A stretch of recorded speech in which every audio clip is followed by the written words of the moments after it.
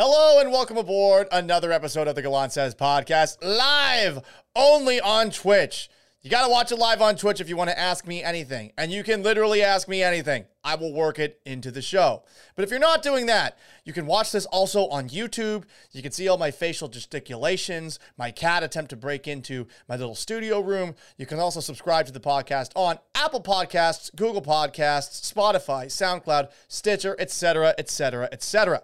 March Madness is upon us. There's a game on the television above me. I have no idea who the fuck is playing. I'll be perfectly honest. I have been really bad at keeping track of college basketball this entire year. I've watched the occasional Cougs games, the University of Houston Cougs I'm talking about, but as far as actually knowing what's going on, I've been bad. I'll be honest, this has not been my best week as far as coming back from the dead in Chicago over the weekend. I've used that excuse a million times. I swear I was hungover until about today, but I didn't even fill out a bracket, which makes me an absolute fraud. We'll talk about March Madness a little bit later on in the show. We will also talk about some pretty interesting rumors that had to do with former Texans head coach Bill O'Brien. Below Blackstar says, Paul, the Baker Mayfield shit is hilarious. We will talk about the Baker Mayfield shit. And on top of that, we will take a look at a moment in March Madness that triggered the hell out of me and some more whining New York Yankees. But let's start off with a story that annoyed me. Oh, what a surprise, Paul. You're annoyed by something. Shut up. Anyway, maybe a little music to add some ambience. Make this a little bit better. Come on, baby. Okay. Look at that. I don't know if this is actually playing through the speakers. There we go. Remember this song? Natalie Imbruglia's Torn from 1997. Well, there was a tweet that I saw from Pro Football Talk yesterday that had me thinking about this song. It comes from Mike Florio. Per source, Deshaun Watson is incredibly torn. He was impressed by the presentations from all four teams. The Cleveland Browns, who we found out are out today. The Carolina Panthers, who are kind of out. The Atlanta Falcons, who rolled out the welcome whack into him when he went to Atlanta yesterday. And on top of that, we also have the New Orleans Saints, who met with Deshaun Watson again. It's down to the Saints and the Falcons. And we know where he's going. We know where he's going because of the work of somebody on Twitter by the name of Kyle Pitts. You might know him. He is a tight end for the Atlanta Falcons. Let's take a look at some tweets here that were put together by someone who works in Houston, who I very much enjoy because she has no filter. Her name is Rachel Van Orange. She found a couple of tweets, but this one's the most important one. If you're watching on Twitch, you can see it. It's about to get scary in Atlanta. He deleted that tweet. Deshaun Watson's going to Atlanta. You want something else? There's another tweet. Mike Davis, running back for the Atlanta Falcons, eyeball to that tweet by Kyle Pitts, which again was deleted. And Quincy Avery, in response to a Colin Kaepernick tweet, said, "We in Atlanta tomorrow, pull up." Last thing, this one, a funny one that Rachel put in there. Massage is much needed. I don't know if Deshaun Watson is going to a massage ever again, but that's just me. So, Deshaun Watson's torn, but it seems like Atlanta's the team he's going to pick, which is great news for the Houston Texans. But it's kind of annoying to hear that Deshaun Watson is torn. Am I wrong? I mean, Deshaun Watson in this situation, he has it pretty damn good. I mean, we're talking about a guy who gets to pick where he ends up playing next after taking a year off while facing 22 current civil courts for, at best, being creepy. Life is so hard. But for whatever reason, I know I should be thinking about how annoying it is that Deshaun Watson is torn. Instead, I have that Natalie Imbruglia song stuck in my head. And that's what's going on. I'm torn, rusty, hard, and straight. Look at all these deals. Please don't shame me for things I did naked on massage tables. That's what's stuck in my head, a song that I made up. It's bullshit that Deshaun Watson's torn. Shut the fuck up. You should really try your best to acknowledge that you were very lucky to face no criminal charges and that you aren't out of the woods just yet. It does feel like now that he's not facing criminal charges, which I think a lot of people thought were very unlikely, that he is totally scot-free. I don't know about that. So that bothered me yesterday. Something else I wanted to dive into, and look, I know that this is old news as far as the Houston Texans go, but it was pretty interesting to see this courtesy of NBC Sports Boston just the other day. Let me switch over to the video of that. Here is Albert Breer on NBC Sports Boston. I think the ship sailed on there being a coaching change now, but I think if we're up to him, it probably at this point among the guys who are available, Bill O'Brien. What? He wants Bill O'Brien? That was who I've told you guys this before. That's who was going to be the head coach. Like, that's who Tom Brady helped to line up as the head coach if he had won the power struggle with Bill Belichick in 2017. If Belichick is out of here after everything that happened in 17, I'm telling you, Bill O'Brien will be the head coach. That's surprising. Essentially, in a nutshell, Albert Breer was asked, hey, is there a head coach that Tom Brady maybe would want to play with, not named Bruce Arians? And the suggestion that was brought up by Albert Breer, who is pretty damn close with one Bill O'Brien, was Bill O'Brien. And I think it's noteworthy because I believe him. Why do I believe him? Why do you think that Tom Brady included Bill O'Brien in his Hulu and ESPN Plus documentary? I mean, I don't think Tom Brady would have added him to it if he didn't think very fondly of him. You know, some of the other people on that show are very important Patriots from that era. Michael Strahan made it. Richard Sherman made it. But Bill O'Brien also made it, and he seemed to be the odd duck compared to everybody else that was there. I mean, he was only with the Patriots for a little bit of time. But from what Albert Breer said, Brady, during a power struggle with Bill Belichick in New England in 2017, wanted Bill O'Brien, who was with the Houston Texans during a chaotic end of season where Deshaun Watson had torn his ACL. The Texans almost walked out of the game before Watson tore his ACL against Seattle after Bob McNair had said inmates running the prison. The same week, Dwayne Brown, four-state trade from Houston to Seattle. They lose all their games down the stretch. You're not sure if Bill O'Brien's going to keep his job. And ultimately, Rick Smith resigns. I say that with air quotation marks. All of that took place at the end of the year. Imagine if, on top of all of that, you saw Bill O'Brien leave the Houston Texans for the New England fucking Patriots. I mean, what a jump ahead for Bill O'Brien as far as his career goes. I don't know if he would have actually won anything with it, because the last Patriots Super Bowl that they won was that one where they beat the Los Angeles Rams. That team was not that impressive. And I think that without Bill Belichick as the defensive mastermind, I don't think that that team is probably going as far as they went in the playoffs, where they had a really good first half against the Kansas City Chiefs in the AFC Championship game, and they obviously held the Rams to 3 points in the Super Bowl. It was a really impressive playoff run by New England that year. That they were able to go on the road to Kansas City and win that game, I mean, it really had a lot to do with how well defensively they played against Patrick Mahomes. Sure, Mahomes eventually got his. So I don't think that O'Brien, had he taken over in New England, we're talking about O'Brien as a Super Bowl champion coach or something like that. But I do find it pretty crazy that Tom Brady would want Bill O'Brien to be his next head coach if things don't work out with Bruce Arians. And I want to ask a question, and I know some of you Houston people, you hate hearing Bill O'Brien. I don't blame you. He was a pissed off, angry person all the time. Seemed very unfriendly. To me, I kind of got his anger. He's from Boston. We get mad at stuff for 5 minutes, and then we get over it 5 minutes later. But Bill O'Brien, did not make any friends in that organization outside of with, I think, the quarterback. Deshaun Watson liked him. Tom Brady liked him. If those two players liked him, no matter how fucking awful a GM he was, doesn't that mean he was a good head coach? He was plus 500 as a coach. Not the best playoff record, obviously, and that game against Kansas City is one that I think we're going to look back at for a while and be very frustrated with. But he wasn't bad. He did not have much to work with until he finally got Deshaun Watson. And then, of course, 2020 happened, and it was a complete disaster.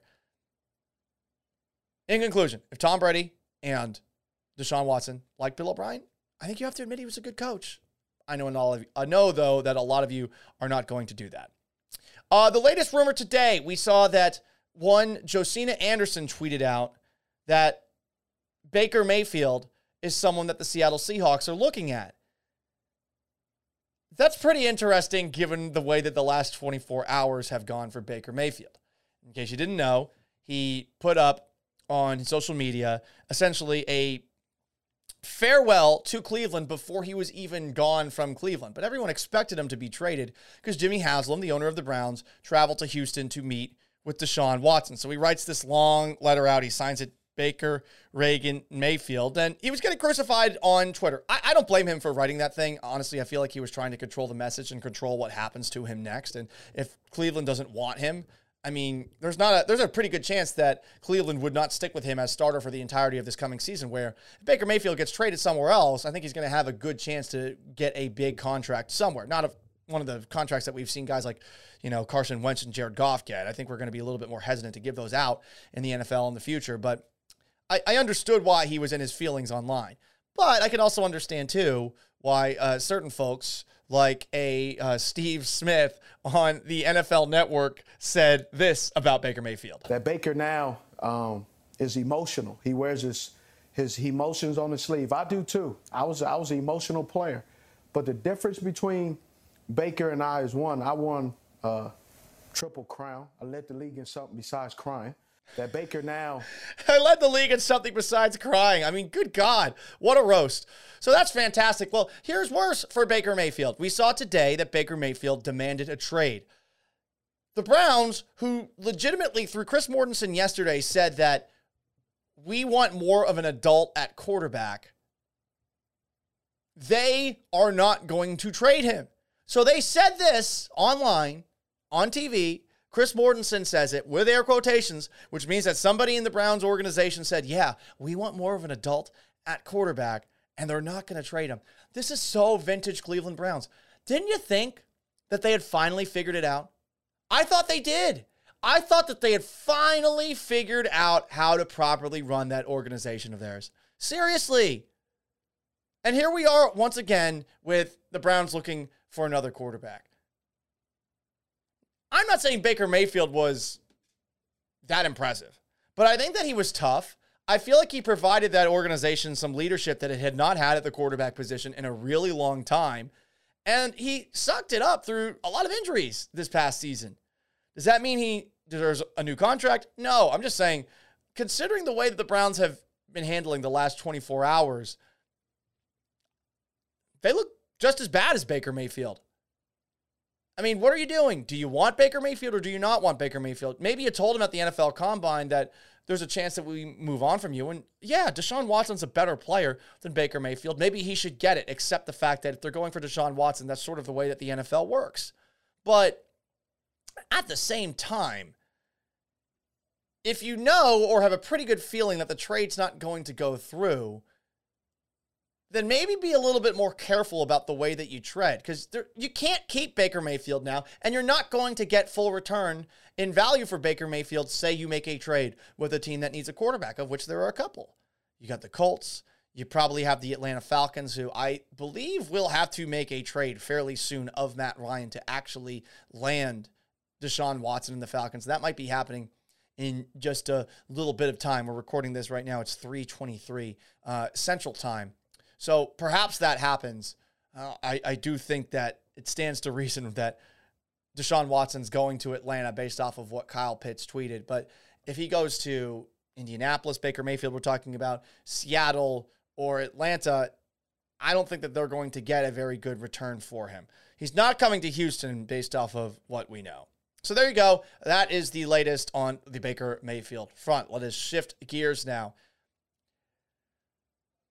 I know a lot of people in Seattle did not like the fact that I constantly defended the Houston Astros through the cheating accusations that were against them. But I feel like you should give me a little bit of credit, because I feel like I've been pretty consistent in saying that, yes, they cheated, but there are other teams across baseball that also cheated, like the Boston Red Sox. But the Red Sox didn't face the backlash that Houston did. They didn't. I mean, Alex Cora got suspended a year, but no one talked about that. They only talked about the Astros cheating scandal. Doesn't make what the Astros did right. It just was surprising that everything got centered on them. The Yankees were doing some of this stuff. There was a letter that baseball received that they have yet to unseal, that they're supposed to unseal. And I think they don't want to unseal because they know it's going to implicate the Yankees in a sign-stealing scandal. I think the Dodgers did it too. Just look at Game 7 of the 2017 World Series with all the signs that were being crossed up. But get this. We now see, courtesy of Matt Holliday, who kind of played for the New York Yankees in the 2017 American League Championship Series, some more sour grapes. Here's Matt Holliday on the Short Porch podcast, which is a Barstool Sports podcast that talks about the New York Yankees. So you had a long career spanning with the Rockies, Cardinals, Yankees. Why were the Yankees your favorite organization to play for and the best time you've ever had in your life? You know, it was a great year, the first half anyways. I really liked, the guys, living in New York City was cool for an Oklahoma kid. It was a good experience all in all. And who knows what would have happened if the Astros weren't, banging on trash cans and we'd have had a chance to win a championship. Did you guys feel like something was up? I remember thinking a couple guys talking about how they were on some of the breaking balls of our pitchers that were absolutely nasty. And some of the nastiest pitches that were getting thrown to the plate, it did feel like they knew what was coming. I am surprised that no one picked up on any sort of noises. It's definitely to your advantage to know when Severino's pitching and some of the nasty bullpen arms we had that year. If you know a fastball's coming, that's an ideal situation for him. Okay, so let's pause for a moment. Why the fuck is Matt Holliday talking? You were 0 for 3 in the one game you played in the ALCS. In that entire playoff run, you didn't do shit. You weren't a part of that team. Who knows what happens if the Astros weren't banging trash cans? Well, I know it would have happened if the Yankees scored more runs in Game 6 and Game 7, where they scored one combined run. Shut the fuck up. You're talking about the Astros when they're at the plate. Fine. Maybe they had an advantage there. But how the hell was that Yankee lineup, supposedly a fantastic lineup, absolute ass in that entire series? Aaron Judge was terrible. Most of the Yankees' key hitters were not good. And you could say, oh, well, there was a home field advantage for New York. Look at the splits in New York. Whatever. There was a point in Game 7 of the American League Championship Series where Lance McCullers threw, 25, 26, 27 straight curveballs? Fuck sign stealing. Hit the goddamn pitch. And these guys act over and over again like they have been slighted. Oh, poor me. We're the New York Yankees. What a bunch of losers. That organization has fallen so much. When I was growing up in Boston, I remembered looking at the Yankees, being terrified of them whenever I saw the Red Sox play them. I used to assume that they would always win in the end. The Harlem Globetrotters to my Washington Generals. I always thought that things were going to go down in a way where it doesn't matter. The Yankees are supernatural. And they have since then become this whining, choking, and they choke in the playoffs a lot. There's a sample size now where you can't just point at 2017 as the year that they were going to win. What would have happened? They probably would have lost in 4 games to the Los Angeles Dodgers had they won that series. But they continuously point to this, and it is little man syndrome shit. Oh, well, if I was 6 feet tall, I'd be this, I'd be that. You weren't. You didn't. Can you get over it? It's embarrassing, and it's beneath you if you're the Yankees. You assume you get back the next year. You assume that this is not something that is going to be stuck in your mind forever where you need a therapist or something. But these guys, for the life of them, just can't get over it. And I think it's straight loserdom. Again, look at your numbers at the plate in that series. You can bitch and moan about the Astros at the plate all you want. One of the best lineups that we've seen in baseball over the last 5 years. Sign stealing or no, there's no arguing that. They have had a murderer's row for 5 years. Were they helped? I'm sure that they got some benefit from the sign stealing that they were doing.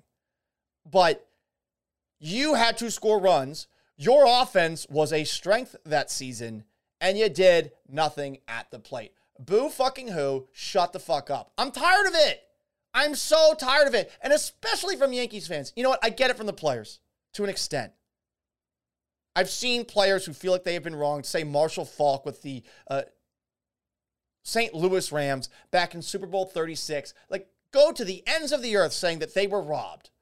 Because they're not going to remember the game the way that somebody like me who watches it, who would tell them that, well, maybe Kurt Warner shouldn't have sat back on his ass and thrown the ball straight up in the air, only to get picked off by Ty Law. Maybe Ricky Prohl shouldn't have fumbled in that game as well to set up the Patriots' second touchdown so they go into halftime with a 14-3 lead. Honestly, the Rams were lucky in that game that it wasn't 21-3 because Kurt Warner never saw Marshall Faulk on a play where Willie McGinnis was called for a hold and Bucky Jones returned a fumble 99 yards for a touchdown. It would have been 21-3. The game would have been over at that point. 24-3. The game would have been over at that point. Didn't happen. Rams score a touchdown the next play. It's like they forget what happens, but that's fine. They're players. I don't think that they're going to go back and watch the game that they lost or feel that they were cheated in every single time over and over again. But the fans who are watching, I mean, you should be able to see this stuff. You should be able to remember this stuff a lot better than them. It should be traumatized and seared into your brains that your team could not hit at all in those playoffs. That you could not hit 27 straight curveballs by Lance McCullers coming out of the bullpen in Game 7 of that ALCS. And you can't get over it. Get over it, please. Because every single time, I will come to the wall and I will stuff you in a fucking body bag. I am tired of it. Go away. Shut up. Thank you. What else is going on? Oh, yeah, the NCAA tournament. I don't know where the hell Longwood is. Let me guess. Longwood, their logo is a horsey who is on some sort of like blue. I'm going to guess that Longwood is in California. Longwood University basketball. The Longwood Lancers. Oh, they're from Virginia in the Big South. It's a nice logo. I like it. But they are getting their asses kicked by Tennessee. It's 77-47 with like 7 minutes left. So, I mean, who cares? Who cares about that game? But I forgot to fill out a bracket. I'm really bummed out about this because I do plan on going to the Golden Nugget in Lake Charles, Louisiana, which is a couple of hours east for Saturday's NCAA action. And I've always filled out a bracket. I'm kind of bummed out that I didn't this time around. I didn't get it done in time. I forgot about it yesterday, and then I woke up this morning, and the next thing I know, I was at the station getting ready for the show with Vanessa and Gallant every single weekday. 10 to noon on ESPN 97.5 and 92.5. Subscribe to the podcast. Watch it on Twitch, twitch.tv/ESPN 97.5. And I just totally forgot. Whoops. Classic. There was something that took place in March Madness today that triggered me. And guess what? We're going back to the same things that I always yell about. I do not for the life of me get why James Harden fans like James Harden as much as they did. Paul, we're talking about March Madness. What are you talking about? Oh, you'll see if you're watching on twitch.tv.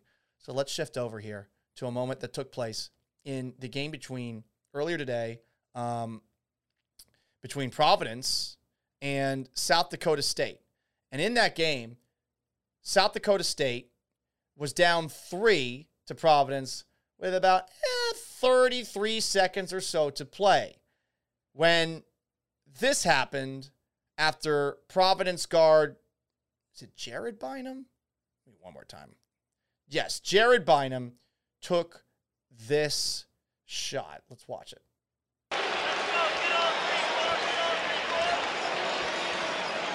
See that? He stuck out his right leg. Let's watch it one more time.